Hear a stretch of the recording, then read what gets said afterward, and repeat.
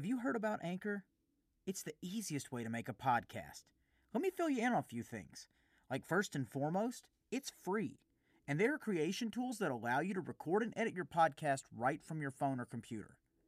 Then Anchor is going to distribute the podcast for you so it can be heard on multiple platforms like Spotify, Apple Podcasts, Google Podcasts, and so many more. Even better, you can make money from your podcast with no minimum listenership. It's everything you need to make a podcast in one place. And it's so easy, even somebody like me can do it. Now download the free Anchor app or go to anchor.fm to get started. And I know you hear me.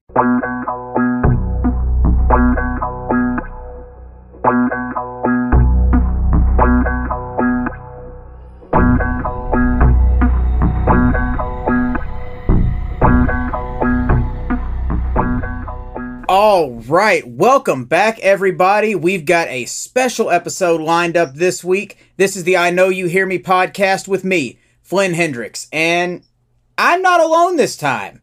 I've got a guest here in studio, and I've got another guest here on the line. Got a couple familiar faces that were so nice we had to have them twice. And we'll probably have a bunch more times, too, with the way things are rolling here. But before we get into who I brought back today, I want to go ahead and take a minute and thank our sponsors for keeping this show going. We're getting closer and closer to half a year here on this podcast, which blows my mind completely if I'm going to be, 100% honest and open.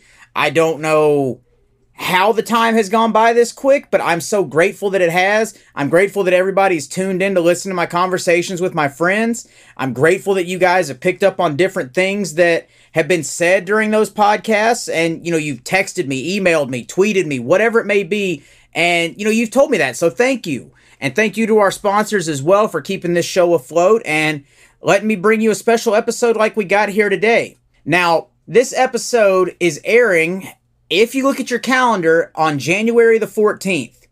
That is a special day for multiple reasons, and because of those reasons, which we're going to get into momentarily, I've not only brought back Randall Shane, but I've brought back the guy that put me in the hot seat from the very get-go on episode 1, Chris Rucker, as well. And today, we're going to be talking about United Pro Wrestling, because this episode is airing on the anniversary of our first show for United Pro, and this is something that Randall and I kind of talked about. We just got to the tip of the iceberg on our interview. You can go back in the archives and check that out.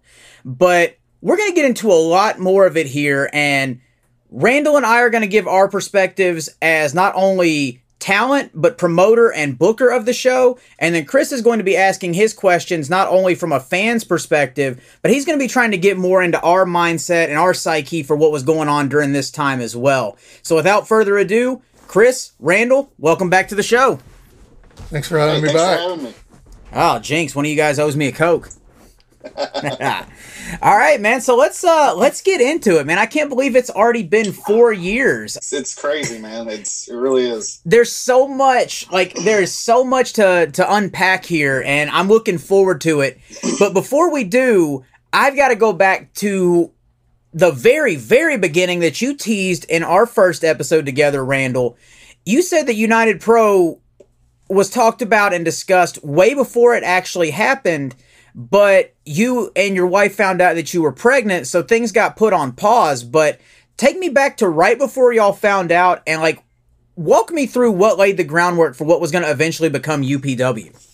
So I remember it was September 2015. Me and Seth Burchett, we were working for a promotion called World Wrestling Alliance based out of Central City, Kentucky. Mm-hmm. Seth actually, I think, had just stepped away from the ring. He was going through school to be a teacher. So he had a bunch of that work. He was getting ready to do internship, student teaching, and all this stuff. So his time was kind of getting on the road was going to be difficult. Yeah, absolutely. So I remember he called me one afternoon. He's like, "Hey, brother," he said, "if I wanted to start a promotion, how would one go about doing that?" And that just took me by surprise because Seth had never mentioned any interest before about wanting to start something. Right.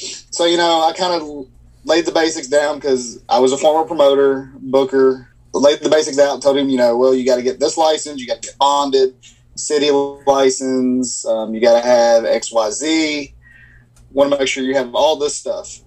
He's like, okay. He said, so is there any money to be made? I said, there can be money to be made if you do it right. The problem is a lot of these promoters don't do it right, especially the ones that have come through Bowling Green that he has seen. No comment. So we talked. It was probably about a good hour, and we basically laid towards the end of the conversation. We were both in agreement that we were going to start a promotion and we were going to get the ball rolling. Nice. So I had a buddy of mine who had done some graphics for me. I said, hey, just draw up some graphics. We spitballed a few promotion names. We didn't have anything set in stone yet, but I wanted to go ahead and kind of get a graphic going. So I had him working on that. Seth was kind of brainstorming some promotion names. I was kind of making a short list of talent that we would use and maybe some different towns. Originally, we didn't want to just base in Bowling Green. We wanted to do like one Saturday Bowling Green, the next Saturday somewhere else, following Saturday somewhere else. So fast forward about a month later, we find out that we are pregnant.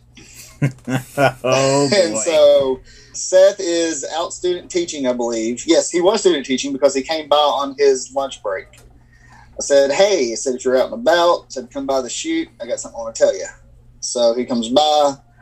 And I break the news to him. I was like, hey, so you know how we're going to, get this ball rolling? We're going to start this promotion. He's like, yeah. I said, well, we're going to have to wait a minute. He said, why is that? I was like, because you're going to be an uncle. He's like, oh, okay. So, pause. So, July 2nd, 2015, my daughter was born. Or 2016, I'm sorry. My daughter was born. And then August goes by, September goes by, 1st of October, I'm like, all right, I think I'm ready. So I call up Seth. I was like, I think I'm ready. I think I'm ready to do this. He's like, okay. I said, what do we do? I said, pick up where we left off. So we finally nailed out a promotion name, United Pro Wrestling. Had the guy tweak the logo a little bit, sent in our paperwork. By October, I want to say 20th, we had our license. We had the promoter's license, and that is when the Facebook page and the Twitter page went live. Man, and that happened pretty quick then. Very quick, yes. My first question, because you referenced this on the episode with me in the past. Again, cheap plug, go check it out in the archives. You mentioned that you pulled not only myself, but Scott Sexton out of retirement to be on that first show and keep working from there. But what was your criteria for picking, choosing, and booking the talents that you wanted on these shows? Okay, so I wanted United Pro Wrestling to be kind of a umbrella corporation, to say. Sort of, I'm not going to say NWA-ish, but I wanted to represent different promotions. So I wasn't just going to have a core of just UPW-based wrestlers. Right.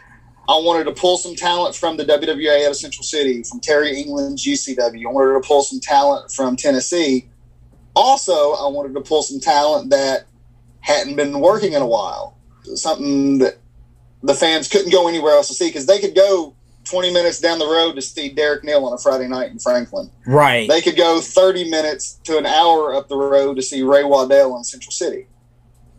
But they couldn't go anywhere else at that point to see Scott Sexton or Dyron Flynn. They would have to come to Bowling Green.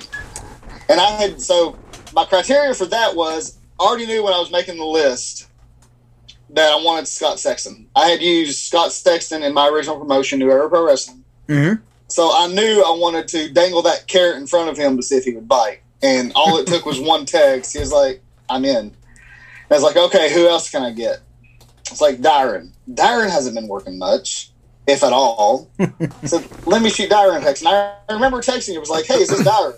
You're like, yes. It's like, hey, this is Randall Shane, yada, yada, yada. Told you what I had going on. And you're like, I'm in. Do you need anybody else? I said, who do you have in mind? You said my tag team partner. I said, done deal. I said, I'll send you the stuff, send off the license, I'll pay for it. We got the ball rolling. That was it. I mean, like it was literally that simple. But of course, we're gonna get into some licensing issues with said tag team partner, who was a former guest on this show. Go check it out in the archives. Man, like it was an exhilarating experience, because I remember like being nervous coming back. Like, oh, am I still able to go? Like, because inadvertently it had been 6-8 months since I'd taken a booking since then. I think the last one may have been for a Burt Prentice show, but I'm like, am I in quasi good enough shape to still do this? It was a humbling experience to know that you wanted me on that show, so there was no way I could say no to that. Like this is no joke. Scott Sexton was the first text I sent. You were the second. Before I already knew in my mind that, I would be wrestling, Seth would be wrestling. Right. I knew my tag team partner, Caleb, he would be wrestling. So I didn't have to, I already knew those were in place. But as far as booking outside talent, Scott was the first person I texted. You were the second. And I think you both just saw the look on my face, and maybe one day this footage will find its way out into the real world and people will see that. But yeah, that took me back. Like that shocked me. So I am humbled. So thank you, sir. Well, you're very welcome. Now, on a different note, like I said, like October 20th, somewhere around there, Facebook and Twitter went live. Mm-hmm. It wasn't an hour, and probably not even that long. As soon as the Twitter page went live, I got a DM and an email from Abyss. Not even an hour. Asking for, yes. Because Seth, at that point, me and him were sharing the pages. So he had access too. He's like, Abyss just DM'd us. It's like, what? I said, Abyss just DM'd us on Twitter. That's a big get. What do I do? Yes. He's like, what do I do? I was like, well, let me talk to him. Yeah. So he wanted to come in for the first show. Unfortunately, we couldn't make that work because of other commitments that he had and whatnot. But we did end up bringing him in for either the March or the April event. Yeah, it was the third show overall, if I'm not mistaken. That's a funny story in itself, how you came up with that name, the Bowling Green Massacre. Bowling Green Massacre. So funny about okay. Do we want to go in chronological order, or do you just want to jump around a little bit? I got a story on that also. Let's go in chronological order, and I'm going to let Chris ask some questions here too, because I can tell he's chomping at the bit. So, okay. So when you're starting this promotion, there's so many other local regional promotions. What were you wanting to do to set yourself apart from the other already established promotions? So basically, like what I had mentioned earlier, I wanted us to be like an umbrella type promotion to where you could come see these stars from these other promotions under one roof. Mm-hmm. So if somebody was a fan of the WWA, but they lived in Bowling Green and WWA wasn't running that night, they could still come to Bowling Green to see said WWA star. Right. Or they could come see WWA versus a UCW star. On our very first event, we had a UCW championship match. What other promotion do you know? Because you know how promoters can get. Nobody wants to work together hardly. What other promoter do you know that will book a championship match with a promotion's other wrestlers? Yeah, you basically just said what forbidden door and just went with it. Pretty much. And it's funny you say that because I was watching something of AEW the other night. And I was like, I've done that. I've done that before they did that. What? I opened the Kentucky Forbidden Door. Yes, there we go. And to put it in perspective, too, when Randall said a lot of these promoters don't like to work with each other or don't like their talent working with or putting over somebody else's talent, to put it nicely, it is catty high school drama. I don't know if it's still that way since I'm so far removed from so much of the scene, but I know at one point in Nashville, for example, there were 4 different promotions running, and each owner had some kind of beef or heat with the other person to the point where if you worked on that show, you were persona non grata to the other 3. Or if you left one for the other, you just burned your bridge for 6 months to a year or whatever. So that's how petty the business of wrestling can be sometimes. Just keep that in mind as the story goes on. So then you've mentioned working with other promotions, getting other talent. How hard was it to work with these other promoters to get their talent on your show? I mean, you've got an entirely different promotion having a title up for grabs on your show. It wasn't as hard as you would think. Terry England, the UCW promoter, me and him were very close. He is like my wrestling father when it comes to promoting. Chris Waddell, owner of the WWA in Central City, me and him were very close. I had worked for him for about a year and a half prior, so we kind of had a bond. We kind of saw each other or saw things the same way. We may not have done things the way he done things, I may not have done things the same way, but we kind of had that same vision. So it wasn't too hard. UCW, WWA, New South out of Franklin, that may have been the only three promotions that I basically had a working relationship with. Would you count the Maddox brothers in that? Because I know that's where Scott Sexton was primarily, but it seems like they didn't start running again until after UPW was started. Yeah, they didn't start back up until after I had sold to New South. But yeah, I mean, I would have definitely I had used the Maddoxes before when I booked for ICW. Yeah. So I would have had no problem working with the Maddoxes. Man, so that's a lot to unpack right there in itself, but all of this is going on as we get closer to that first show in January of that year. What's going through your mind as we get closer? Because there were certain things that were planned out around myself and Zach. Zach's licensing didn't happen until, gosh, I guess 2-3 months later. So a lot of plans there were put on hold. There were some bumps in the road, but like, walk me through what was your mindset? How were you staying calm through all that? And how were you handling these different things that may have reared their head as the track went on? I actually stayed pretty calm. There were only a couple hiccups along the way that kind of got me like, oh, what am I going to do? I remember one, for instance, is once we got everything live, all the social media live, on Facebook, as we gained followers, once I would do talent announcements. So once we gained so many followers, we would announce like 3 talents that have signed for the first event. We gained X amount of more followers, we would announce 3 more talents, and so on. And I think as we were getting close to Black Friday, which was when tickets were going to go on sale, that's when also we were going to announce our main event.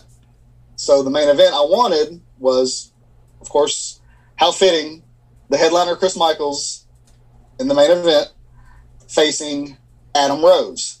He had been recently released from the WWE within that year. I was a big Adam Rose fan. Like, I wanted to be, like, not to be a mark or anything, but I wanted to be a Rosebud. Like, I wanted to be a Rosebud. I did too. That was the coolest, Mike, coolest thing. If you look at the show, like, just a little fun spoiler alert right here. If you go and, like, look at his debut episode, that was one of the first nights I was ever an extra for WWE. They've got his party bus parked outside. You see me in my car in the picture as I'm getting my suitcase out of the back. So, obviously, I wanted to be a Rosebud so I could say I was on TV, but it didn't happen. But yeah, I forgot he was going to be involved with the show. Yes, so I found his booking information.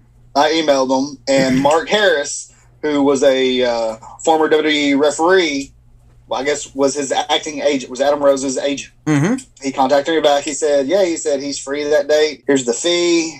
Flies out of so-and-so.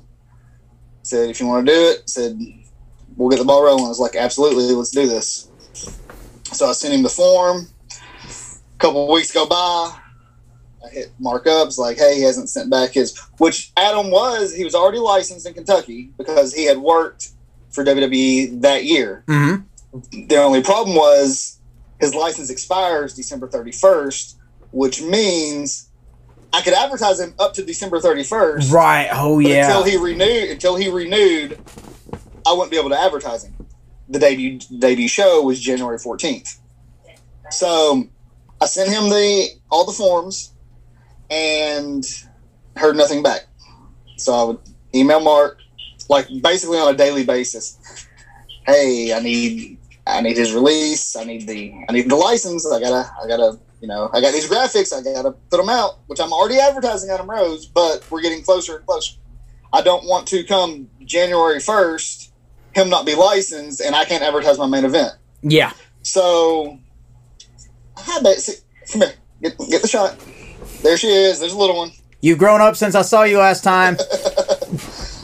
So I remember in December I had jury duty. And I'm sitting there. I text him. I was like, hey, look, we're getting so close. He hasn't renewed anything. I'm not getting any feedback. I'm going to have to replace him. So a day goes by, I hear nothing. Another day goes by, I hear nothing. Finally, he texts me back. Hey, sorry, we can't make this work. I don't know what's going on with him. He's not answering any of my emails. I understand. Replace him if you need to be, whatever. I was like, okay. So I was like, well, that was my first hiccup. Like, who am I going to replace him with? So I'm thinking, I don't want anybody old. I want somebody fresh that the kids are going to know. So I'm thinking Carlito.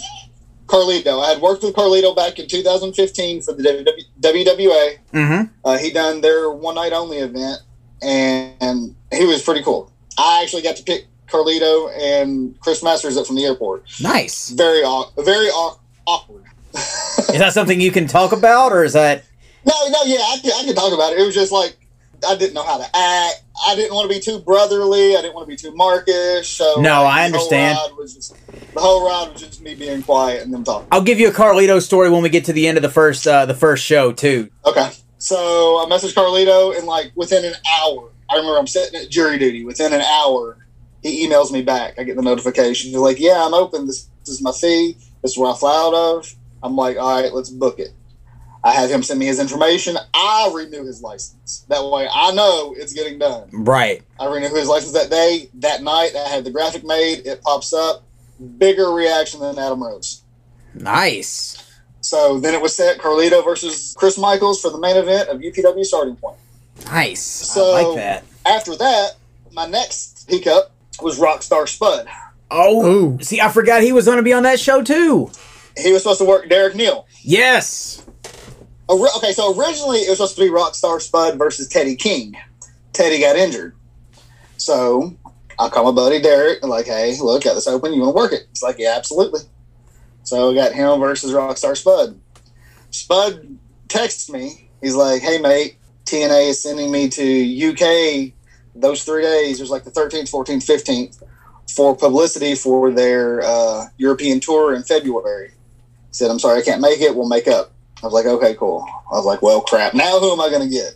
He lived in Nashville, so he was just going to be a car ride up. I was like, Not okay. too far from where I'm at right now, actually. I said, so now I've got to think of somebody who is in driving distance, because I'm not going to pay for another flight. I've already got Carlito on flight in. So I'm not paying for another flight. Who can I get? So I think of two guys, and one of which was Chase Stevens, and the other one was, oh my gosh, I'm drawing a blank.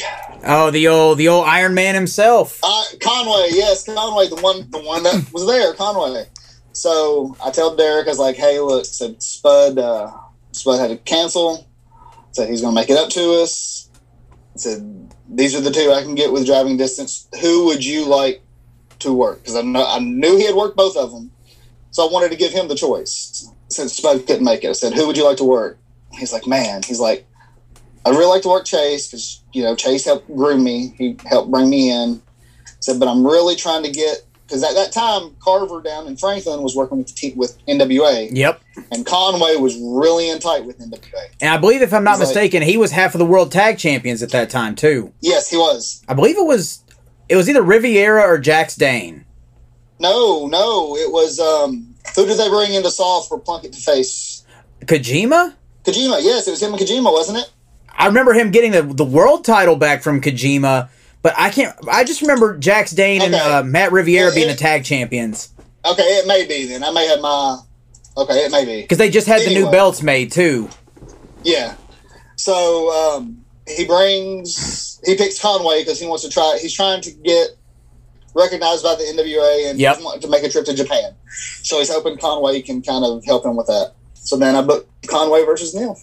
Those were really the only two big hiccups leading to that first event. Nice. So when you're booking this first card, you want to have somebody, you want to get people with some star power to get the attention, get the tickets sold. Yes. So you had said it was Adam Rose initially, and then was there anybody else you had thought about bringing in? Yeah, which Mark Harris, Adam Rose's agent, before I had canceled Adam Rose, I'd asked him who all he represented. He said he represented some contracted WWE stars who couldn't wrestle but could make appearances. Okay. I was like, well, okay. I was like, well, maybe I can get somebody to just come do autographs. I think that was like Mark Henry, Kane. Wow. There were like one or two others, but their fee was just outrageous that there was no way I was going to do it. Yeah. We had talked about Hillbilly Jim coming in and just doing autographs because that would bring in some local people and some of the older fans. There was someone else. Oh, Bill Eadie, Demolition Axe. Love that guy. I had talked to him several times. I had brought him in for Terry England on multiple occasions. And he was going to drive up and sell his book and autograph his book and everything, but something fell through, and the date that he was available had changed or something, so he wasn't able to come up. And so when you're putting this whole thing together, the card's one thing, and you're working on talent. Do you have any difficulty getting a venue? No, not at all. There's only two venues that I had in mind. That was the National Guard Armory or the Fairgrounds, which the Fairgrounds hosts two buildings. They have a building, an old ag building that's down by the racetrack, and they have a building which we call it the Top of the Hill, which is a JC Pavilion. But the Bowling Green Armory was my first choice. Luckily, it was available, and we got in there no problem at all. Nice. We'll get to some Armory hiccups down the road here. So talk to me about, like, what you're feeling during the first show, not only, like, before the first match goes in the ring, which had me in it, and then led into a match with you that I know you had said on the last episode you were hesitant to even be a part of. Talk to me about your feelings before the show, during the show, and then once the show was over. So going into the show, like, I remember, like, right after the new year, I was feeling really good. Ticket sales were going smooth. We had almost sold out of our Golden Circle VIP experience tickets. General sales were going smooth. I had mailed out, like, each week I was mailing out like a handful of tickets. And that's something a lot of people don't realize is I was printing the tickets. I was mailing the tickets. I was doing all that myself. So I was feeling really good about going into the event. Now, I remember 2 or 3 days before the event, I got to thinking, we don't have concessions. Oh, my gosh. You can't have a wrestling show and not have concessions. True story. So me and my wife, Seth and his wife, we made a trip to Sam's Club, and we got all sorts of concessions. My wife did purchase a popcorn machine off of Amazon. Oh, wow. Yeah, it was only like $200, but you got to have popcorn, right? Of course. That's crazy to think, like, you get right there almost to the finish line, or the starting line at this point, and it's like, I just forgot this big thing of, like, that just shows how much actually goes into a show that it becomes so easy to forget something if you're not on your game like that. Like, that's amazing. So I remember the day of the event. Now, this was a day that, like, I didn't sleep at all the night before. I remember waking up at like 5, 6 o'clock that morning. I was like, okay, I've got to start getting ready. So I had to come in. I got to load up. I double check everything like 3 or 4 times, right? Yeah. So I get on the laptop. I make sure I have music. Make sure the music plays. I go through everybody's music. Make sure all the music plays. I go through the match listings. Make sure I have copies. I made multiple copies. I made, signs for concessions. Several different, just little things that I thought would, like, kind of spruce up the thing. I remember putting signs on the doors that said talent only, this way, that way fans didn't walk down the hallway, stuff like that. Getting to the building, we got there around 10 o'clock. Now, remember, the show doesn't start till like 7 o'clock. Right. I'm arriving at the building at 10 o'clock. And I'm like, okay, this is it. This is time. If you know me, I have to give myself, like, even if it's way too much time, I have to give myself time. If I have 2 or 3 hours to spend after setup before the event, that's fine. But I don't want to be down to crunch time still tightening the ropes, which was actually happening. We opened the doors and it was a nightmare. I remember bits and pieces of that, but continue. So it was a brand new ring. Me and Seth had set it up once in the backyard when we cut the wood to match the ring. Okay. Mm-hmm. As far as that was it. We didn't tighten the ropes, nothing. So I remember it was me, Seth, my nephew, his friend, and someone else. So we get the ring set up. We can't get the ropes tight at all. I mean, we're trying everything. Cables under the ring, the ropes will not get tight. They're usable, but they're not tight. Right. So finally, some of the guys start rolling in, and one of the WWA guys, Alexander Knight, who is the head of their ring crew, or was the head of their ring crew, he takes a look at it. He's like, you got too much slack on your underneath cable. I'm like, what? He's like, yeah. He said, your cable's too long. He said, you need to tighten it up a little bit. So with just a screwdriver and a wrench, we were able to tighten that wire and smooth sailing. So funny how that works, man. It's crazy. That's little things that you don't think of. Yeah, that's 100% it. It's the little things that add up, though. And you said you're doing all this pretty much yourself? I mean, Seth's helping out a little bit, but again, like he's got class, he's doing student teaching, so a lot of his time, and and I understood going into this that I was going to be doing a lot of the work. I love it. Like I love, like if I put my mind to something, especially something like that, like I'll give it 110%, and like I'm driven to do it.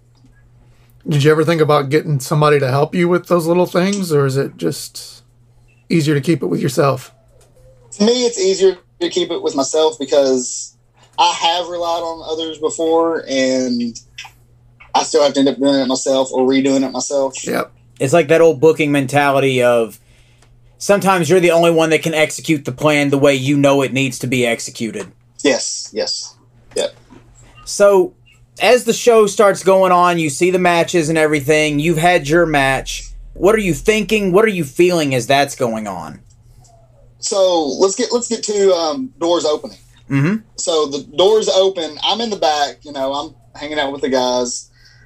I'm trying not to think about. I don't want to see the crowd until I walk out there for the first time. Right. Until I walk through that curtain.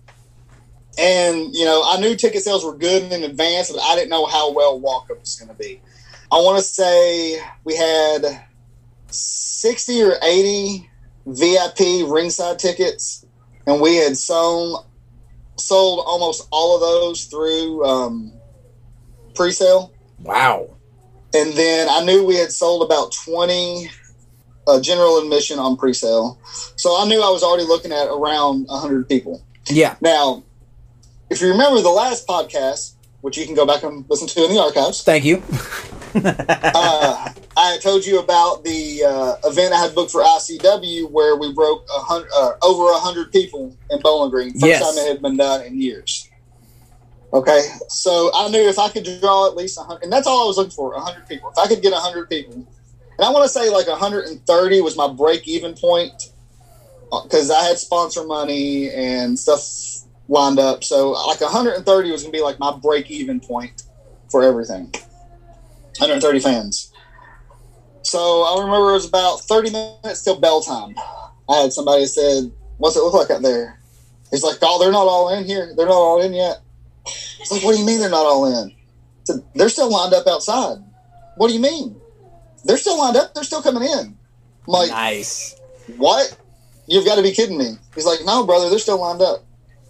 We had, I want to say, 230 fans in attendance that night. That's with comps and everything. That's great. So, and the way it was set up, too, it looked like it was a lot more than 230.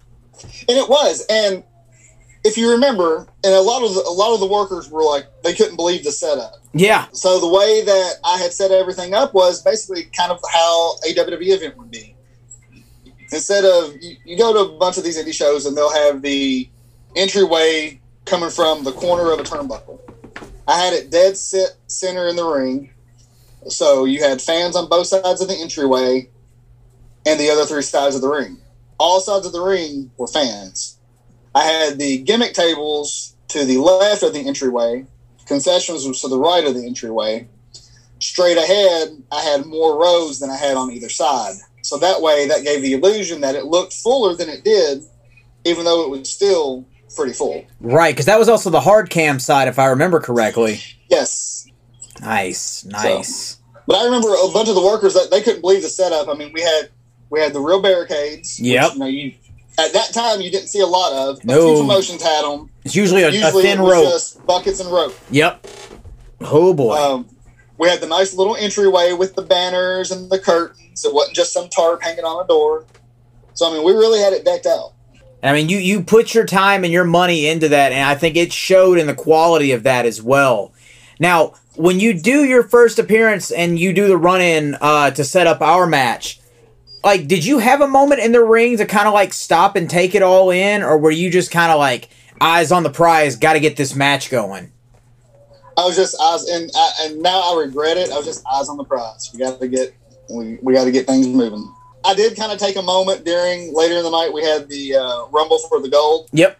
I did kind of take a moment in there just to kind of look around and soak it in for a minute, but I wish I had took longer. I got you. And that's understandable too. But I mean, like at the same time too, when you've got that match that's got to go on the spot, like it's kind of hard to not keep your focus on that, because if you do take your mind off of it for just a second, it's like it's gone. Yeah, it really is. And I mean, is it possible too that it's like you're just doing the same thing over and over again? You're just used to just walking through that curtain, going into the ring, and just going through the match, and not even thinking about taking in the crowd and all the work you've put into it. I think a lot of that was part of it, because I remember going out during that Battle Royal. Seth had told me, he's like just being out there and seeing everything. And I got to thinking, I was like, man, I didn't have that. I didn't get out there and like look around. And so I made sure during that Rumble match just to go in there and at least look around for, even if it was 30 seconds, just to soak it in and not just run in and get my spots in. Yeah. Makes sense. As we're getting to that first show, everything's going on. Mm-hmm. You've got Rob Conway in, you've got Carlito in, everything's going, we're getting closer to the main event here. Once that final bell rings and the match between Carlito and Chris Michaels is done, what are you feeling like? Not as a promoter, not as a wrestler, just as Randall the person. Randall the person, I was like, all right, let's get this cleaned up and get home. As the promoter, I was like, all right, what are we going to do next month? As the wrestler, I was like, okay, I can't be doing this and this at the same time. Yeah. I understand that. And you said something really big right there, too, especially like wearing the promoter hat. This is something that I struggle with damn near every day. It's like you do something, but I have a hard time stopping to sit and rest on my laurels or enjoy the fruits of my labor. Like I'm always thinking about, okay, I did that. Now I've got to do this, or now this is coming up where I can't actually, I have a hard time enjoying being in that moment. 100%. Like during this event, we were already there. This event was already happening. I wasn't thinking about this event. I was thinking about February and what we were going to do on this event to bring them back for February. Gotcha. My mind was already focused on Winter Warfare.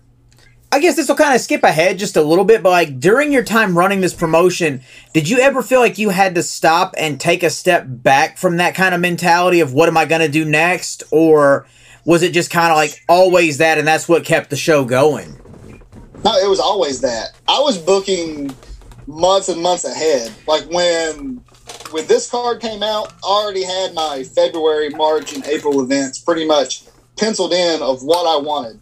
I could have told you from January of 2017 what I wanted at the anniversary show in January of 2018. I mean, that's how my mind thought as a promoter. I already knew what I wanted. Some of that actually happened, but not the way that I wanted it to happen. Right. And it's kind of that old school mentality of finding the finish line and booking your way back from there. That's one of the things I hate, because I feel like we could have gotten a lot more mileage out of it, but we rushed through it, was the dynasty with the tag titles. Yes. I feel like it was a rushed program because we knew where we were going with you. Right. But I guess because of the hiccups with the licensing issue and all of that, we had to just speedball everything because we had that certain point we wanted to get to, so we had to rush. Yep, and then if I remember correctly, too, like just to kind of go ahead and put a little bit more into that story, we, quote-unquote, had a phantom title switch, or we lost the titles at a show that wasn't a UPW show, and then that same night we had a match down in Franklin. It was still under the UPW banner, but it wasn't the usual UPW crowd, where we lost the match to Vic and Corey, and then I turned on Zach and probably delivered the worst looking pile driver in wrestling history. We won't talk about that, but that happened. I had fun with it, but I can only imagine how it would have been had we been able to have that full run with it, where like it was just like, I don't want to say the equivalent of a Hulk Hogan Randy Savage breakup, but I mean, like, just the reaction that we got when Zach did return in Bowling Green, and we talked about it on his episode, where he ran into the Battle Royal as the surprise entrant and speared me. Like, you saw the boys in the ring stop, you saw the crowd stop, and, like, everybody just, like, believed it in that moment. Going back to something you said there, like, having these ideas booked out and some of them did happen, just maybe not the way that you had intended them to. Walk me through your mindset there where you have to just stay so flexible with that. Like, how do you find the balance where you're still executing the vision, even though if it's not with the exact groundwork that you laid from the get-go? So, for instance, one of the programs that I knew that I wanted to get to by the 1 year anniversary show was for Seth to be one of the top baby faces. Yes. Okay, well, Seth started out as a heel. In this event here, starting point, it came down to him and Avispo for the U.S. title in the Rumble for the Gold, where Avispo won. Which, by the way, wasn't even originally booked. It was supposed to be Nick Willis who won the United States Championship. Nick canceled on me that day. Avispo was Nick's replacement.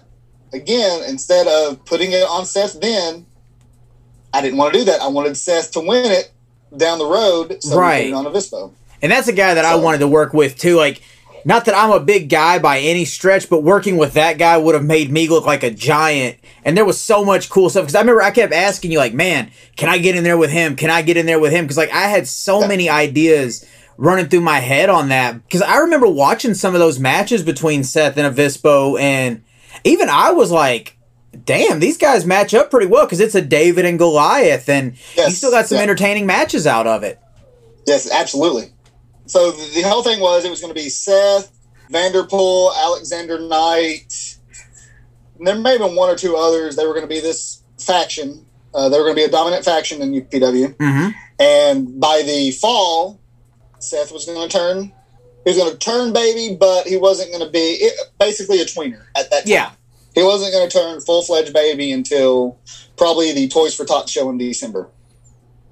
When at that point, I was going to have Seth. He wasn't going to wrestle that show. He was going to be Santa Claus. And at the end of the show, Foreign Exchange comes out. They cut a promo, do whatever to Santa. And then it's revealed that Seth is Santa. He takes out the Foreign Exchange. And then that sets up Seth's baby turn for the 1 year show in January. Oh, man, that would have been so good. And I think we even had plans of, because I know we talked about it too, of me working with Seth just to solidify that, because people hated me, but maybe that opportunity will come down the road. Let's get into Winter Warfare and the Bowling Green Massacre, because oddly enough, these shows happened, technically they were in separate months, but they were a week apart. A week apart, yes. Yeah. So I actually have the website pulled up here. So Abyss was on the 4th show.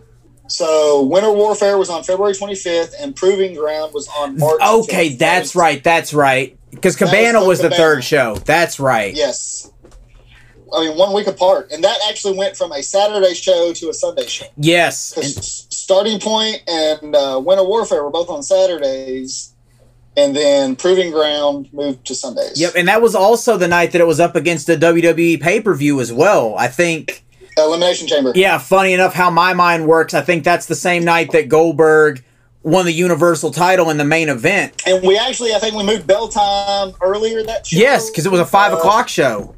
5 o'clock, yes. Yep. I got a couple questions that I want to ask, but I'm going to let Chris take the reins for a minute before I hog all the spotlight here. Absolutely. All right, so was this by design, this week apart on the two shows? Or did that just circumstances cause that to happen?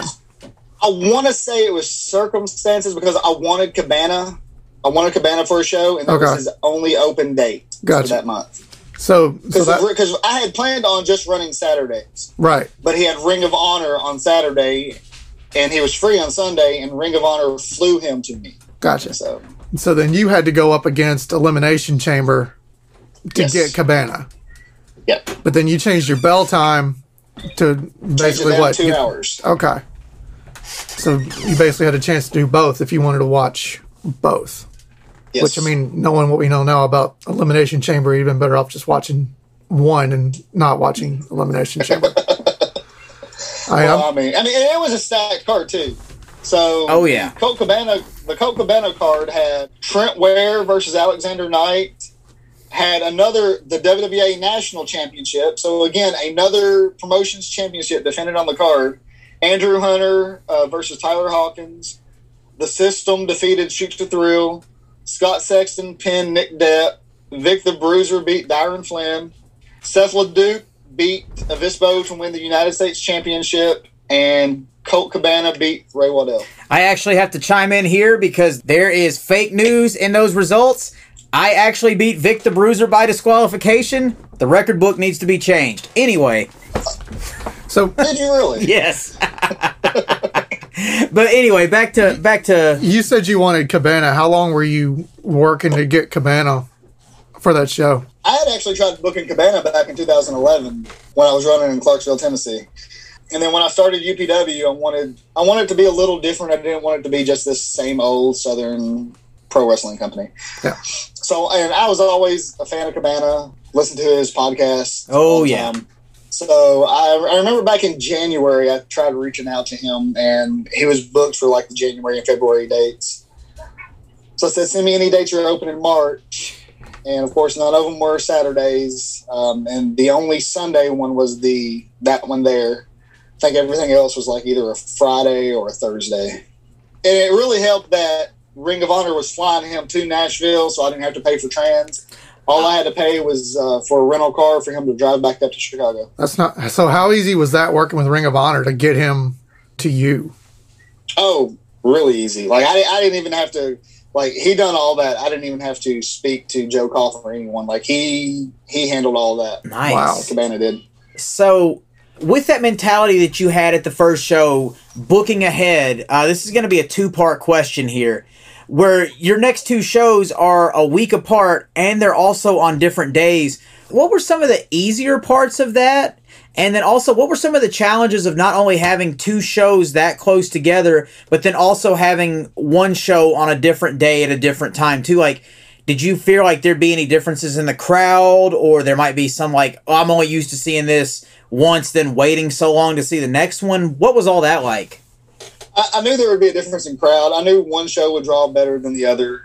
Or I thought the Colt Cabana show would draw better than the February show. It was actually the other way around.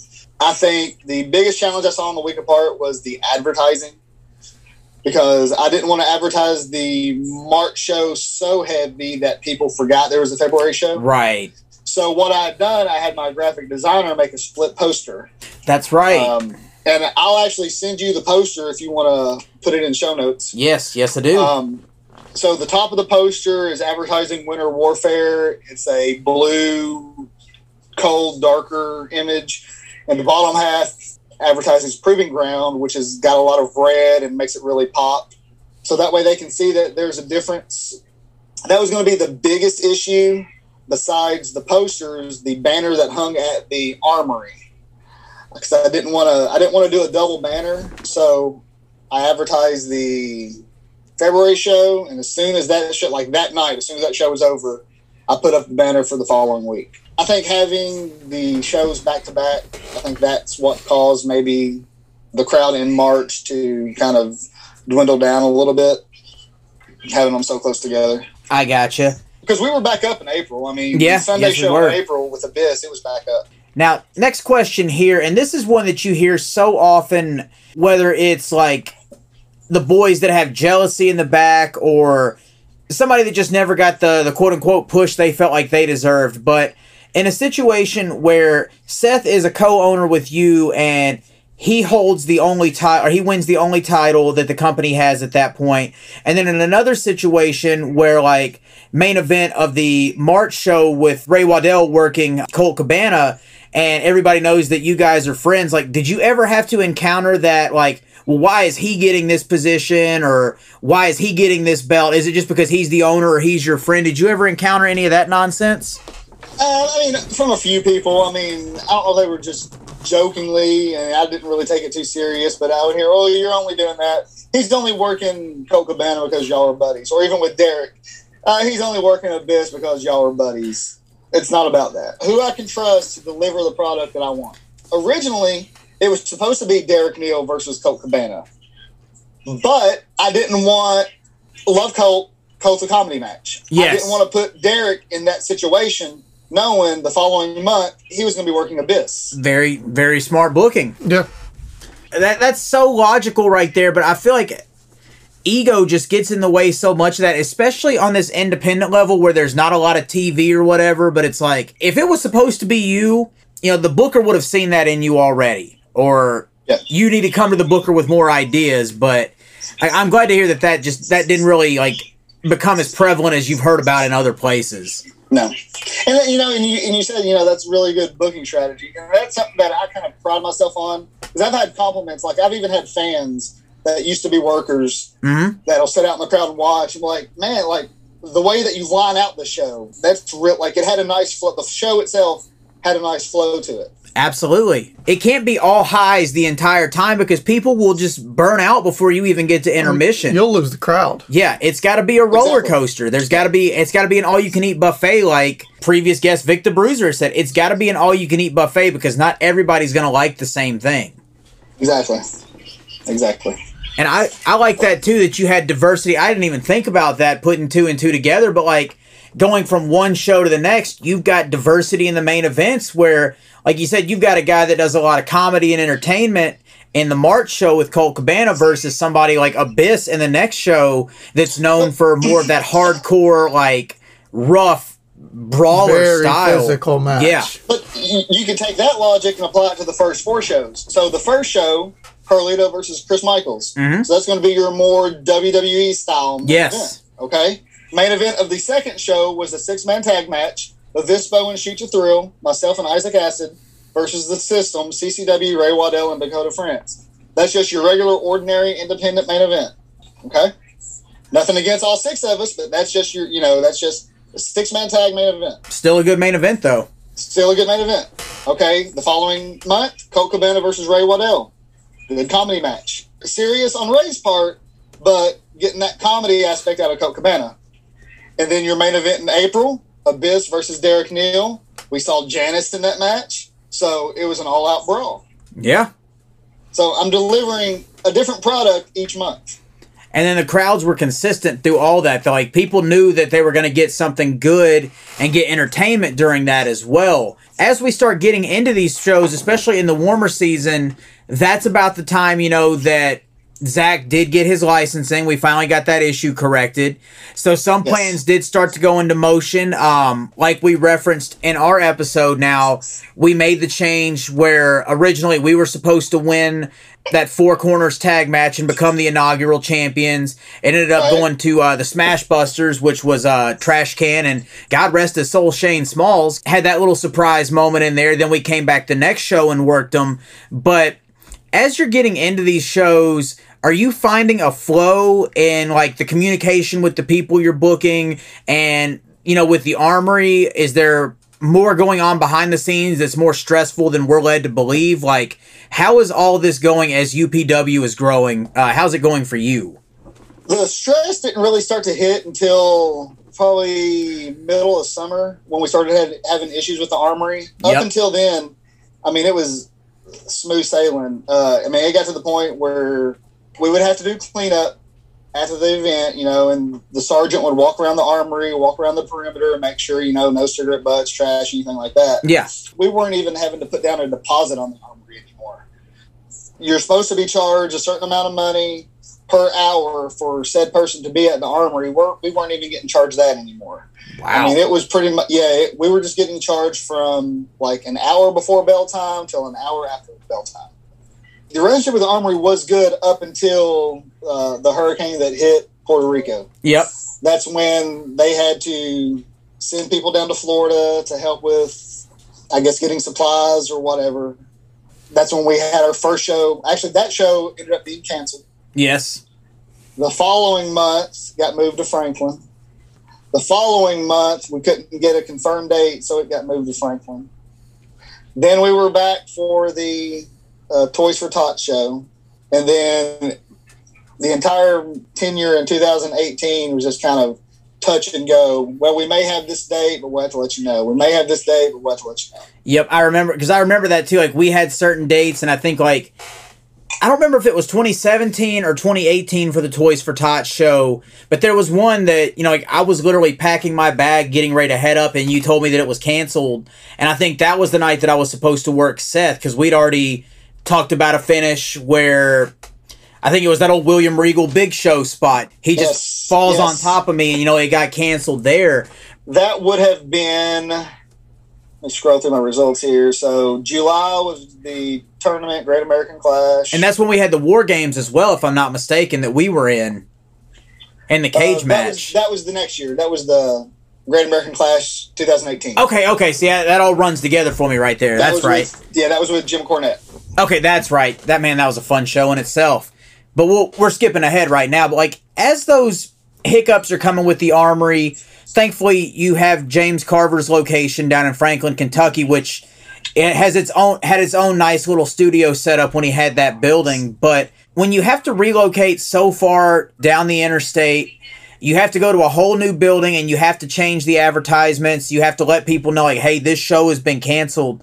What all goes into that? Like, how do you keep yourself from blowing a gasket or just getting overwhelmed and saying, that's it, I'm done? How does Randall handle that? It was very hard. Seth wanted to cancel. Seth was all about canceling the event. He didn't want to move it to Franklin. I didn't want to cancel another. We had already had to cancel August, which I was supposed to bring in Carlito, Conway again, Robbie E. Yes. Because I think Seven was actually about to come in on that show. He's supposed to work Robbie E. Yes, because I had put the UPW Championship on Carlito in July. Yes. Which was another booking strategy because who would have thought Carlito would have won the championship? Yeah, you'd think it's going to be the local guy that's going to be there. Exactly. You don't know what Carlito's schedule is going to be. So the thought process with that was Carlito was going to win the championship in July. He was going to defend it in August, and he was going to drop it in September. So I was going to and I got him on a good deal for 3 shots. But then the Armory had to cancel there as well, because I remember that was day of, because Robbie E had actually flown into town, and we did a show, because we had a loop set up for that weekend. We did a show down in, I think, Lewisburg, and then we were going to drive up to Bowling Green the next day, but, unfortunately everything fell through. Yeah, that was the show. That was that show, yes. So, you got any questions? So I mean, when this happens, I mean, social media has got to help you a ton on this, because you can put a blast out, Facebook, Twitter, Instagram, whatever. Oh, that was my biggest help with social media, because there was no way I was going to be able to tear down all these posters and put up new ones, because we only had a week, probably not even a week, maybe 4 or 5 days. Yeah. To get the word out that, hey, this isn't happening in Bowling Green, it's happening in Franklin. And at least so social media was my thing. Yeah, it's a saving grace for sure. I mean, so with these talents that come in, you're having a show that's canceled. You're having now reroute them. Are you still having to pay them for flying in, or is it appearance based and you have to pay them based on that? Appearance based. Like Carlito was totally cool with it. Conway was cool with it. He understood. Well, Robbie E. He kind of gave me a little bit of flack about it, but okay. Yeah, because I can't remember if you guys had split the flight with the show we did in Lewisburg or what that was, but I think he ended up getting to go home a day early because of that. So I mean, it can't really be that big of a loss, Yeah, right. Oh, man. He tried to play Carney and hit me up for money and everything, but I wasn't playing it. Oh man. The wrestling business strikes again. At its finest right there, right? Anyway, so as you're hitting these speed bumps and you're getting back and you're getting more consistent with getting the Armory again, because we did have like the Great American Clash in 2018. We had that back at the Armory. What's it like for the talent? And like you said, Seth wanted to, just call it quits and not move it to Franklin when that came up. Like, how do you talk him off that ledge and get him to continue like being on board with everything? I mean, basically, it was just like I understand that not all of our fans are going to come to Franklin, but there are going to be some of these Franklin fans that will discover the product and may drive to Bowling Green if and when we get back to Bowling Green. It's best to have a show and keep the ball rolling than kind of die down and people forget. Absolutely. It was my kind of philosophy. Especially in wrestling, the audience can be very fickle, and I mean, even some of the boys and the talent can be as well. It's a very out of sight, out of mind mentality where if you're gone and you're not being referenced, you're not being mentioned, people will forget about you because there's like so many other talents that can, come in and steal the attention just like that. And on the flip side, there's so many other promotions around the area too that can take that audience. Yeah. This question right here just popped into my mind as well. Well, this is another 2-part question because ultimately it comes down to a match that you and I were in. I forget who my tag team partner was that night, but it was us against you and John Irons. Now, at the time, John Irons was doing... We were almost in a Goldberg versus Chris Jericho WCW style angle where I would just call him out. I would get demolished. Road Warrior Animal even had a part in that where, like, he came out and saved Road Warrior Animal from me, like, just talking him down and berating him, blah, blah, blah, blah. And, you know, it was as simple as that. We have our tag match, and the finish was originally supposed to be that me and my tag partner went over on you and John. I think it was, you know, get the pin on you to keep John strong or whatever it was. But somewhere in the match, your earring gets ripped out of your ear. There's blood going on and everything, like... I've had quasi, like, nothing like that happen, but, like, where you've got to focus and get back into the match. Like, how do you process a situation like that?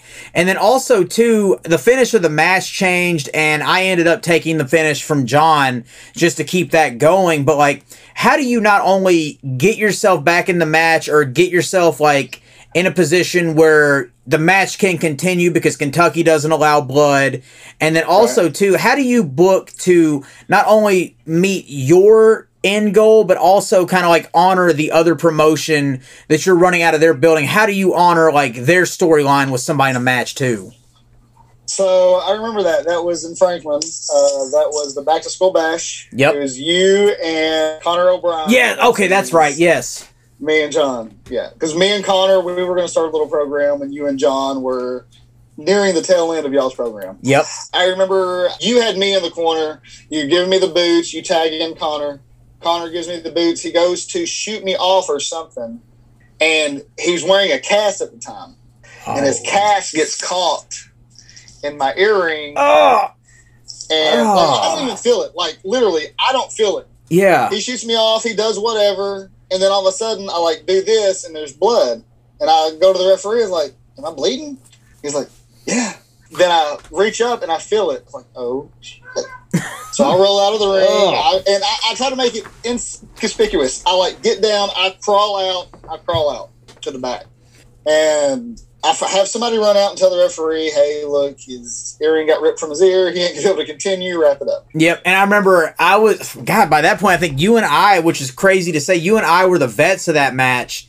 So I had to call the audible. I was like, Connor, get on him for a minute, then tag me in. I'll take the finish. But it's like, everybody was like, what's going on? Like, where'd he go? Like, just shut up and do it. Just go. Like, trying to herd cats to get that finish done. I'm like, just power slam me. Do something. It's like, it's like we got to get back there and make sure he's okay first, but like just pin me so we can go. Like, who cares about the finish? Just do it. Now, during this, how awkward is it trying to now rebook this match? Now that you're having to call the finish and change it on the fly, is there a little bit of standing around and confusion? Like, is it obvious that something has just gone horribly wrong? I'm on the apron and I'm running the scenarios through my mind. It's like, okay, we can't pin John. The only other options would be for, like, me to just toss Connor to him and leave, which there'd been no setup for that during the match, so it really wouldn't have made sense. I can give John a low blow and we can get a cheap DQ, but then people are going to be pissed off about that.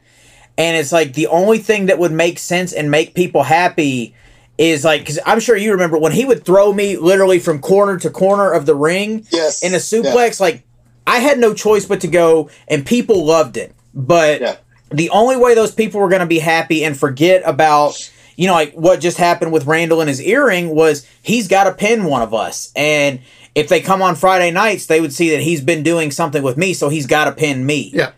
So it was just that quick of a decision, but in the moment, it felt like the wheels had been turning for I don't know how long. Mm-hmm. But yeah, it's better to do that than have the commission come down on us, because good Lord, they don't play around. And I remember crawling to the curtain and be like, okay, can we do something so I can get back out there? Give me 1 minute. Can we just do something? Yeah. Like, no, there ain't no way. Because I know, too, like, we'd even talked about it for what's going to come up with the Last Man Standing match with me and Zach down the road. You know, it's like, can we do something for blood? And, like, the commission was like, just no, you can't do it. Not, you know, I don't care if you're clean or not, whatever, not happening. They're that strict about it. So does that? Well, if you remember, we came up with a scenario, and I don't know why we didn't do this, because if you get blood, you have 60 seconds to take it home. Like you have. Oh, see, I didn't even know that. You can finish the match within 60 seconds.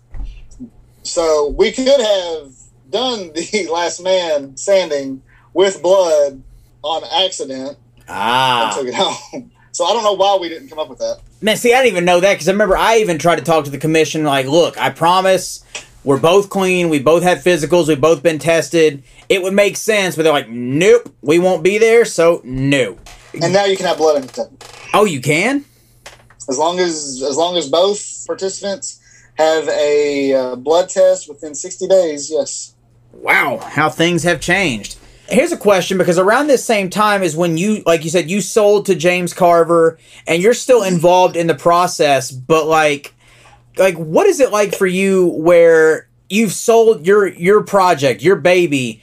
How much involvement do you still have? Because I know there was still a small core of guys that came in, but then it's like, where does your say-so in the company rank compared to his, and how do you handle those changes, turning the reins over to somebody else? It was still pretty much 100%. I remember when I sold to James, but originally it was just going to be the guardrails. He wanted the guardrails. Yeah. We were in Caverna working for Terry England, and that was the year that we'd done. It was UCW, UPW, and New South presents the Caverna Super Show. That's right. That was the Hall of Fame show, wasn't it? That was one of them, yes. Okay. I remember the show was promoted by UCW. UPW supplied the barricades. James brought the ring. And I remember James was like, hey, buddy. He's like, how much you want for those barricades? He's like, I've been trying to get me some. So I shot him a price. He said, well, how much will you take for the whole thing, for your ring and everything? Shot him a price. He's like, I'll take it. It's like, okay.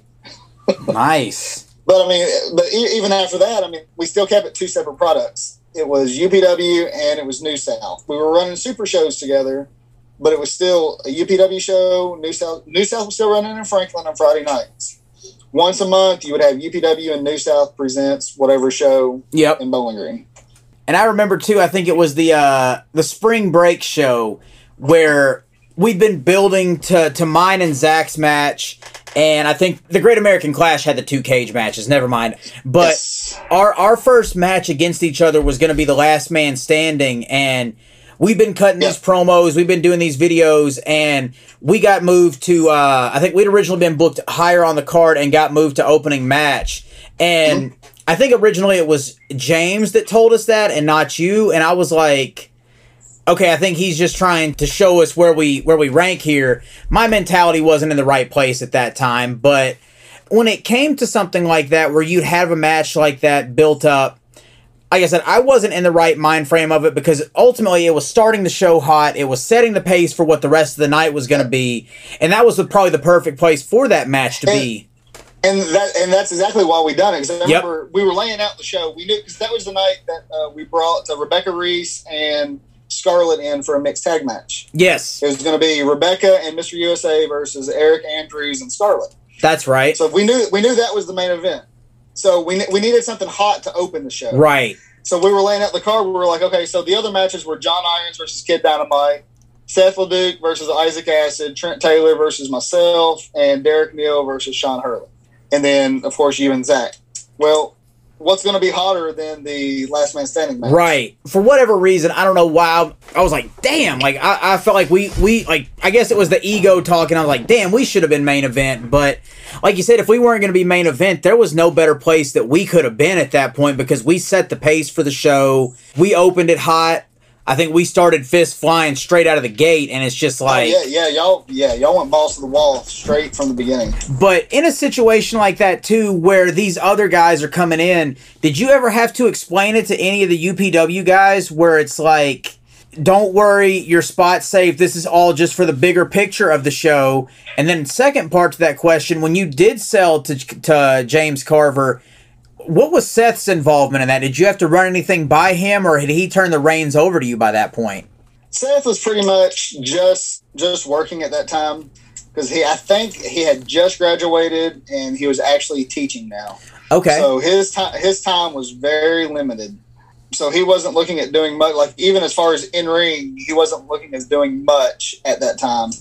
He was still doing a program with Isaac Acid for the UPW Championship. Yes. We were going to get that program wound down during the spring. But yeah, I mean, I just told him, like, look, this is my financial situation. This is what I've got to do. All the cabbage pretty much came from me. Right, right. So I had to do what I had to do. Understandable. I told him it was still going to be around. We're still running. It's just we're not going to own the assets. We still own the UPW name. James didn't want the UPW name, nothing like that. All he wanted was the ring, the barricades, and the trailer. Because he was running Friday nights in Franklin. He was running a spot shows on Saturday nights in Hardin or wherever. Yep. And he was looking at, with this, adding another town. He had his main ring that stayed set up in Franklin, and then this was going to be his traveling ring. Yeah, I mean, he had a nice little setup going there for a while, too. That's for sure. Yeah. So, I mean, it wasn't to push anybody out. It wasn't to, take over any towns. It was just a business plan to help both of us grow.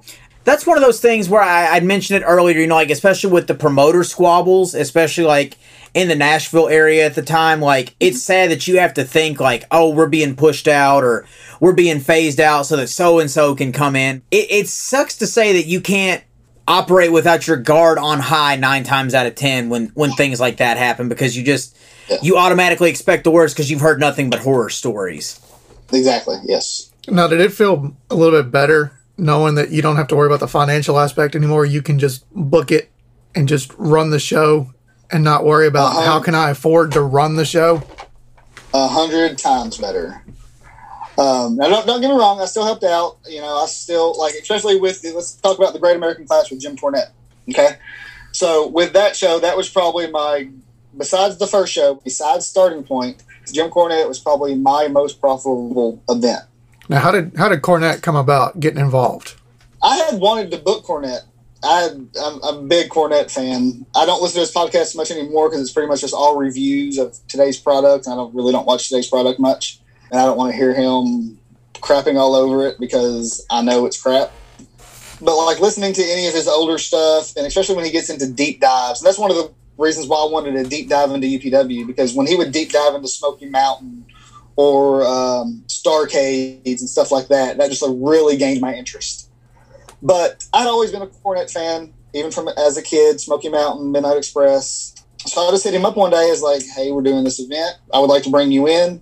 The original plan was to bring him in and present him with like some kind of award, just like not really an achievement award. I forgot what we had called it, but we were going to present him with an award. He said, let's nix the award thing. How about I come in, I'll do the meet and greet. All my proceeds go to the children's thing that he does every year. I forgot what it is, but he does some kind of charity work every year where all this money goes to like a children's hospital. Oh, that's awesome. He's like, he says, all my proceeds, he says, the money you give me and all the proceeds will go to this children's hospital. I was like, great, let's do it. So he calls me, we set up the date, gives me his fee, everything's golden. Came in, he was a pleasure to work with. He sat in the back and just bullshitted with us for about an hour before bell time. And he did that with me out at my gimmick table too. Like, just awesome to talk to, easy conversation, and not the high-strung guy that everybody makes him out to be either. No, not at all. I mean, he joked around. He, told stories. He was eager to give advice for anybody that wanted advice. Yeah. He was really not the Cornette you hear on the podcast. And that was going to be my question: is did you pick his brain at all as far as booking and promoting? Because he's got such a great experience with that. Did a little because, of course, he saw the venue and he saw the fans. I asked him, there's any advice you could give, what would it be? And I can't remember to this day what it was he told me because I had so much going on. I had a singles match. We were doing the War Games match. And then we had this pre-show going on. So I cannot, and I wish I could, but I cannot remember what advice it was he gave me. Man. Now, speaking of like doing the deep dive and everything, because I know like we're coming up on 90 minutes here almost, and there's still so much that we haven't even like really scratched the surface on. But I want to know, like, was there anybody that like outside of like an Adam Rose or a Rockstar Spud, it could be somebody on the local independent level. It could be a big time star. Was there ever anybody that you tried to book that, like, for whatever reason, whether it was dates, price, whatever, that it just couldn't work, that you had big plans and high hopes for? Oh, let's see here. I'm sure there is. Oh, okay. He's kind of hot right now in AEW. Mm-hmm. Leo Rush. I think I remember you talking about that. Leo Rush won the Ring of Honor Young Lions Cup or something, or maybe it was the Super 8, something. He won this prestigious tournament on the East Coast. He was gaining momentum. I wanted to bring him in to work Scott Sexton. So, and you know, he was starting to gain a following, so I messaged him and were like, hey, look, said, my name is such and such, I'm the promoter such and such, I'd like to bring you in, yada, yada, yada. He messaged me back, and this is no joke. You know, he tells me his rates and everything, but he messaged me back and says, I'll let you know if I have the date open when I get closer to time, when it gets closer to time.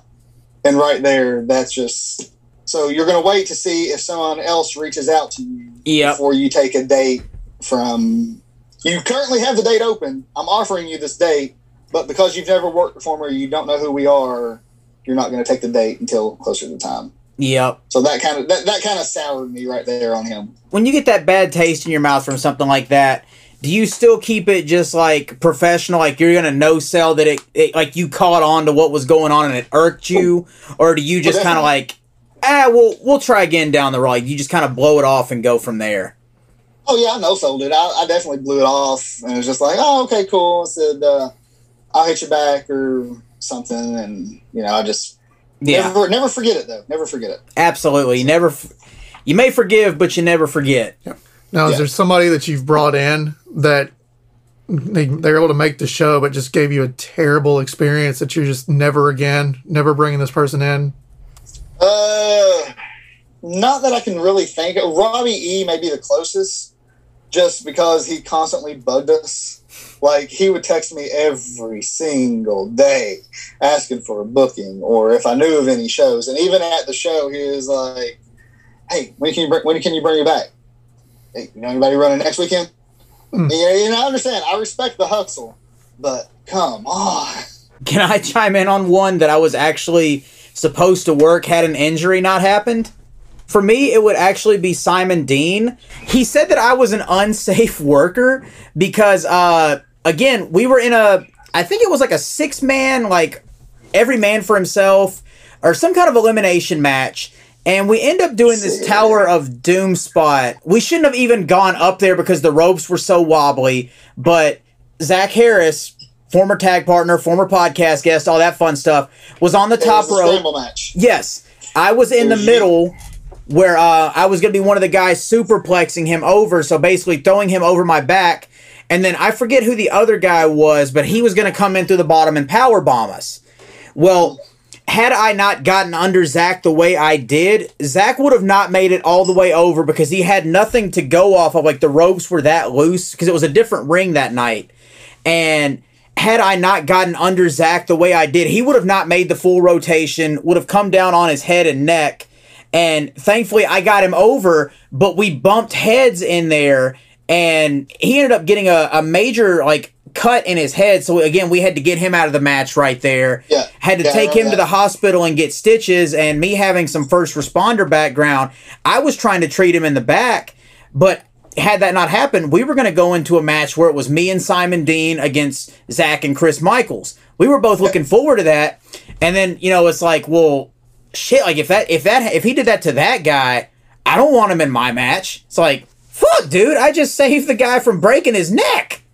I forgot all about, like, until you said that, I forgot all about that happening. Yes. Because we bumped heads, and thankfully he didn't get a concussion. Thankfully he got nothing worse than stitches and super glue in his head. But I mean, like, shit, dude, had I not done that, and that's something that Zach even told me too, is like, had you not gotten under me and given me more rotation, I would have landed on my head. That was just my negative experience, but it left a sour taste in my mouth. That's just me. Right, and understandable. Very understandable. So, I want to get into the booking part of this for a second. As a booker, promoter, and worker all in one, how hard is it for you to book the show and then book yourself without getting any heat? That's why I originally didn't want to work the first event. I didn't want to book myself and book the show.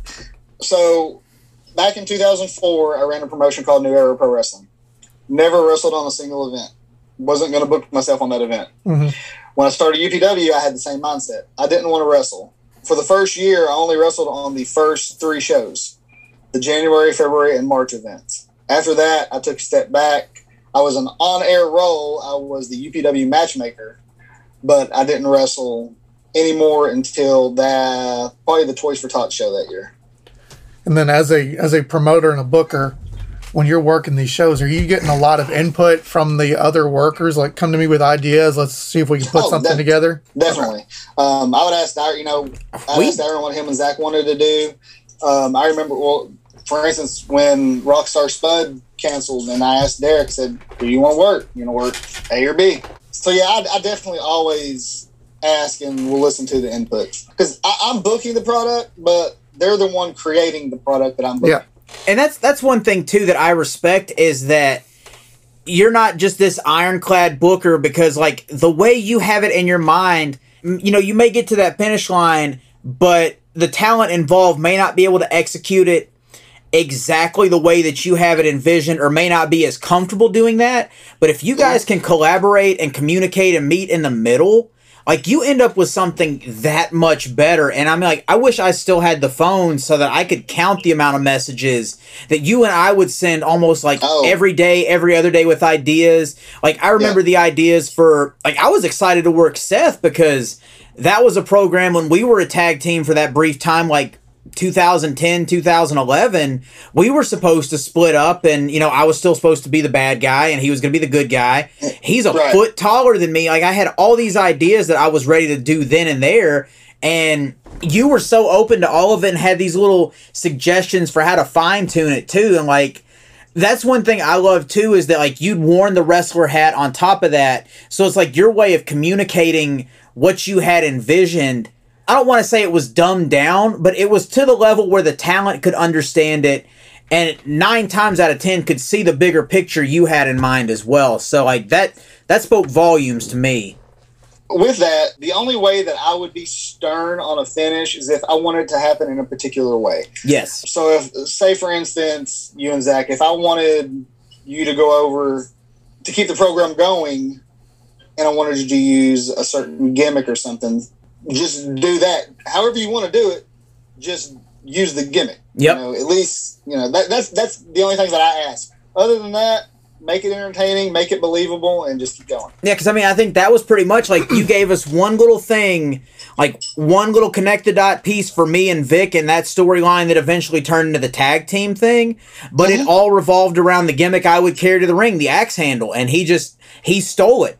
The whole thing was like, oh, it's mine now, and that would get the big pop, and then he would use it on me or whatever it was, and the crowd ate it up, and every time I would get close to getting it back, he just, yoink, there it is. Like, it was simple stuff, but it was just like, you gave us the freedom to execute your vision and add to it, and then get to that finish line of it as well. So, that speaks volumes to not only your mind, but your willingness to collaborate to make the bigger picture better, or just add that little extra bit of, like, add that happy little bush down in the bottom corner of it, So we're all artists. Yes. Okay? I'm providing the canvas. I may be drawing the outline. Y'all just color it in. Yep. It's as simple as that. Absolutely.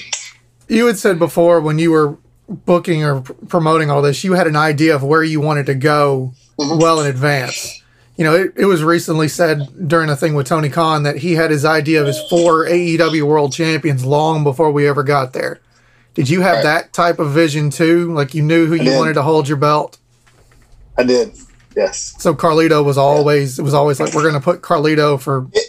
Okay, I'll back that up a minute. I wanted Scott to be the champion. Okay. When we got to that point, it was like, everybody's going to know, because Scott was on an undefeated streak. He was the only person that hasn't lost a match, and we would hype that too. We would always hype the undefeated Scott Sexton. Mm-hmm. So going into that tournament, people knew, okay, Scott's going to win it.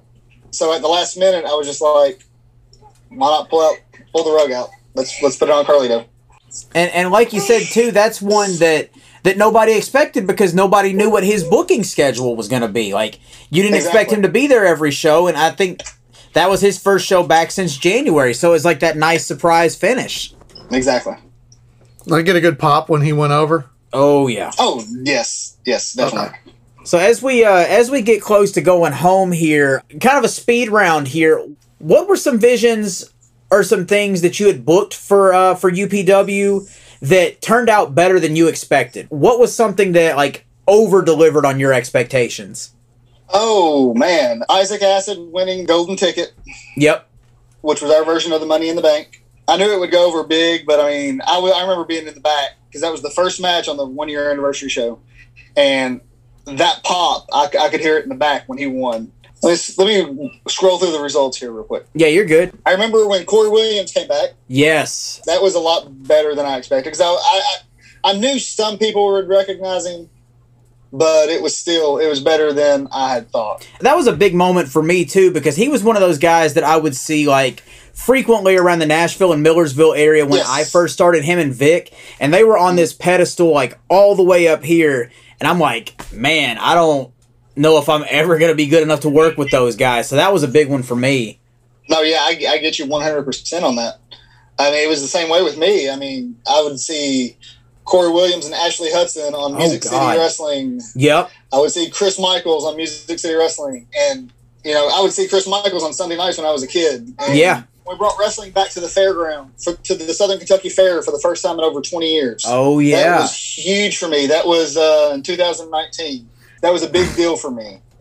I was really proud of that. Absolutely. So, when you get to I guess what was technically the last show in Bowling Green before the fair, whether that was intended to be the last show or not, when you ran that show and the final bell had rung, everything was packed up and everything, could you say that you had closure from this experience, or do you feel like there's still more that could be done? No, there's still more. I do not have closure. I can 100% say that. And it sucks because I was actually scheduled to run UPW. I renewed my license this past year. Okay, so let's go back 2 years. UPW was supposed to return last year. Yep. But COVID hit. I remember that. COVID hit. So, like, nothing happened. Like, I had planned. Of course, that shut everything down in the state of Kentucky by the middle of the year, so there was no way. Yep. One of my biggest plans for that year was going to be, so, of course, y'all know Joey Janela, GCW, and they always run the Joey Janela Spring Break. Well, I kind of wanted to do a spinoff. I was going to do Randall Shane slamming New Year's Eve. There's going to be a big New Year's Eve show. We were going to do it at Franklin at the New South Arena. That was going to be the big show for 2020 to kind of bring back UPW. But, of course, COVID. And then this past year, I renewed the license. We were going to come back in, originally it was going to be February, but restrictions were still high with the Athletic Commission, so there was no way we were going to be able to do it. We finally got the okay, so we were going to run the fairground. We were going to run the fair again this past year.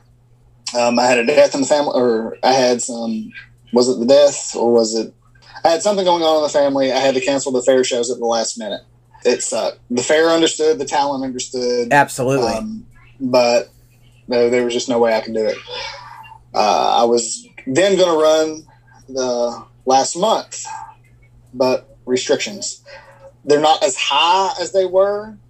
Before COVID, there were probably about 30 promotions in the state of Kentucky between wrestling and MMA constantly running. That was pre-COVID, 30 promotions. Right now, 2021, November, there are less than 10 promotions, wrestling and MMA, that are currently running in the state of Kentucky. Wow. Yeah. Now, let me ask this, and I don't mean it to be in a rude or negative kind of way, but do you feel like silver lining almost that it kind of helped weed out some of the bad promotions or the ones that maybe didn't take things seriously? Because you'd see a lot of like shows with people that didn't have gear where it was just their families in the crowd. So do you feel like that maybe has ended up being a blessing in disguise for the product? Yes, absolutely. Yes. Now, how has the response been while you've been waiting to relaunch? Was it like a lot of anticipation? Or? Yeah, I mean, there was a lot of anticipation for the fair shows, and I'm hoping maybe first quarter of next year we can get things going. Did you think about, a lot of these promotions, the bigger money promotions, did stuff on closed circuit, 2 guys in a ring, empty arena matches? Did you consider doing something like that, like a virtual? Yes, I actually did. Me and Carver had actually both talked about doing something like that because he had the building at New South or down in Franklin. Mm-hmm. We had both talked about doing something like that, but it just never came to fruition. I actually even thought about doing something similar to the Good Brothers did with Talking Shop Mania. I remember setting up the ring in the field back here and just filming something and putting it on Fight or IWTV or something. I never got the dots connected for that. Understandable. And which, I mean, there's a lot going on, and I mean, like you can see, like your daughter has made like 5 or 6 run-ins here, which we'll call her our first run-in of the show, which is crazy to say because we're almost through our first season here. But family comes first. Things happen that you can't control, so you just got to roll with the punches and keep that going. But my last question before we wrap it up here, and again, it's another 2-part question because I'm such a huge fan of those. What is next for you? Like, do you see yourself not only like trying to bring the show back in the first quarter, like you said, but do you see yourself becoming an active talent again? I ask myself that almost every day. I'm in good company then. Yes, that's something I really, really want to do. So if anybody out there is listening and wants to be a sponsor or knows anyone that may want to be a sponsor of United Pro Wrestling, hit me up. And if you want to sponsor this podcast, feel free to check my show notes as well. And I could just use $100.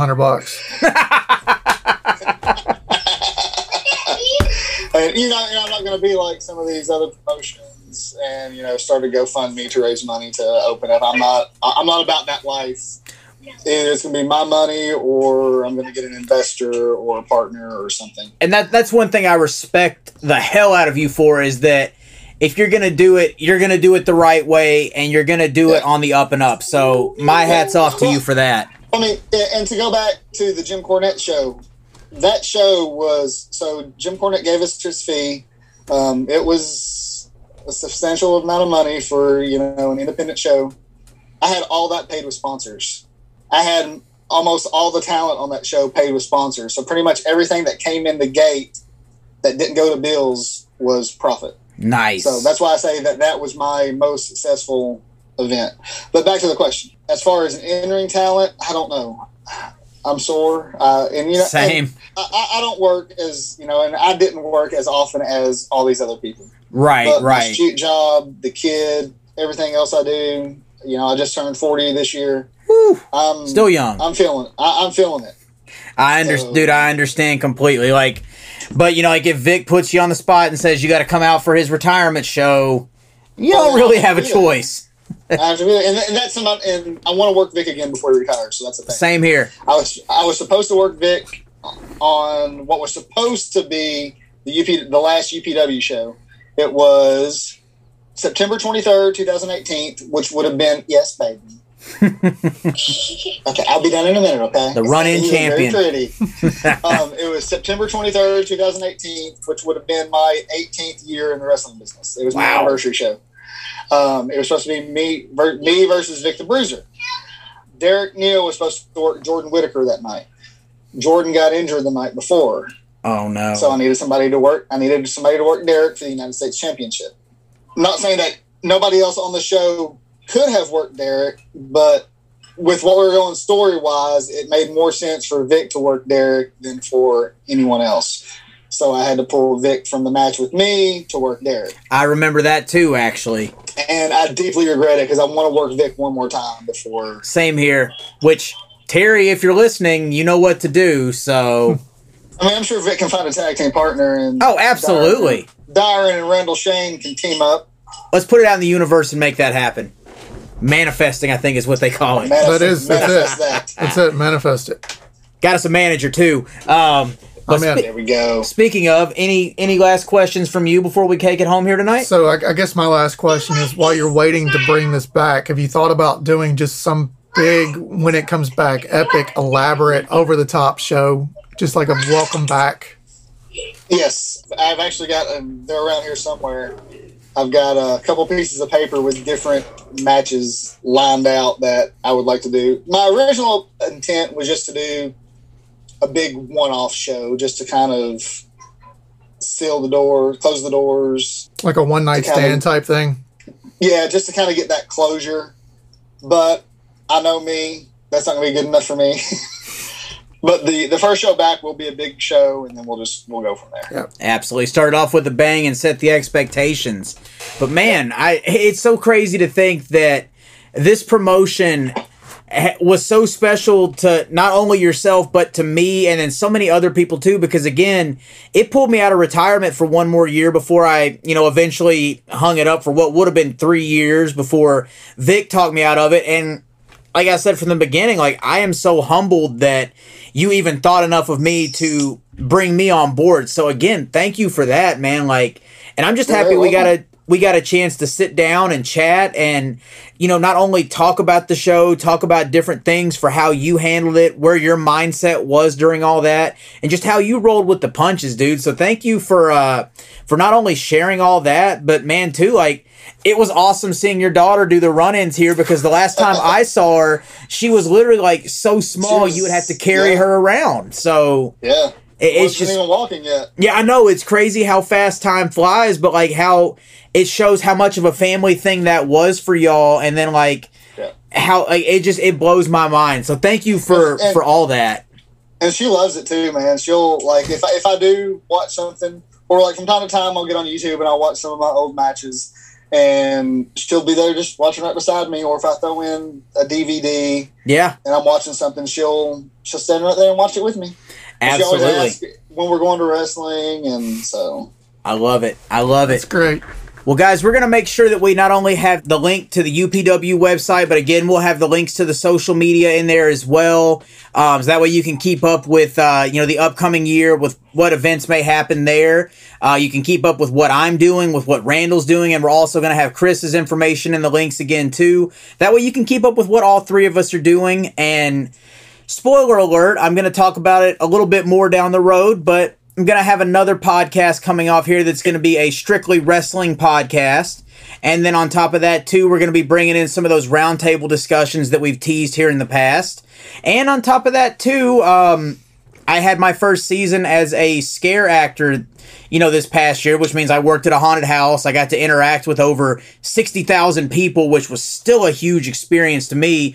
So I'm actually going to be partnering up with somebody from that and doing a podcast called Tales from the Haunt, where we talk about different things that go into that. And we, not only talk to different actors from different local haunted houses nationwide, but we're going to talk about like things with management, what happens when people no call, no show, just all these different things that you may not think about when you go to a haunted house and just want to get scared. So there's a lot of things coming up as we wind down season 1 of the I Know You Hear Me podcast. Like, I'm trying to turn this into something where there's literally something for everybody, and you're going to enjoy it. So make sure you're telling your friends. Make sure you're subscribed to these shows. That way you know what's going on when something new's coming, and you can just be entertained. That's my main goal right there, for everybody to be entertained and have something they enjoy listening to.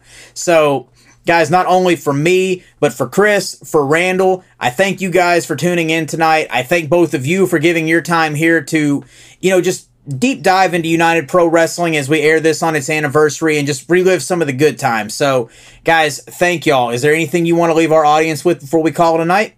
Just keep listening. Big things are coming. A lot for everybody. Something for everyone. You're going to be entertained. So stay tuned.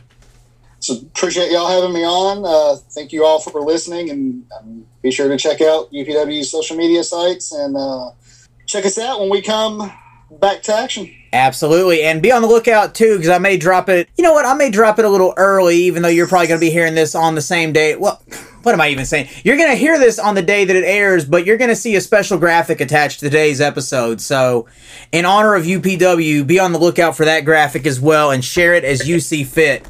But guys, make sure that you're not only subscribed on Spotify or Apple Podcast and iTunes, Google Podcasts, wherever you get your podcast from. Subscribe there. Leave us a 5-star review on Apple iTunes. Tell your friends about the show. Tell me what you like about the show. Tell me what you don't like. If there's a guest you want to hear, let me know, and I'll see if I can make it happen. Follow us on all of our social media platforms. I'm on Instagram, Facebook, and Twitter, same as the show. Chris is on Facebook and Instagram and Twitter. United Pros on Twitter and Facebook. So, guys, we're everywhere. It costs nothing to subscribe and follow us. And like I said, just stay in the loop and share us with your friends. And be on the lookout next week because I've got another awesome guest coming your way. And for myself, for Randall, and for Chris, I want to thank you all again for tuning in for another awesome interview. Can't wait to talk to you guys again next week. And I know you hear me. Hey, this is Jimmy Street, host of the Live and in Color with Wolfie D podcast. Hear the life and times of professional wrestler Wolfie D. From his times in the territories with PG-13 to his times in WWE, ECW, WCW, TNA, and more. Nothing is off limits and nothing will be held back. Available now on Spotify, Apple Podcasts, Google Podcasts, and all major podcast formats.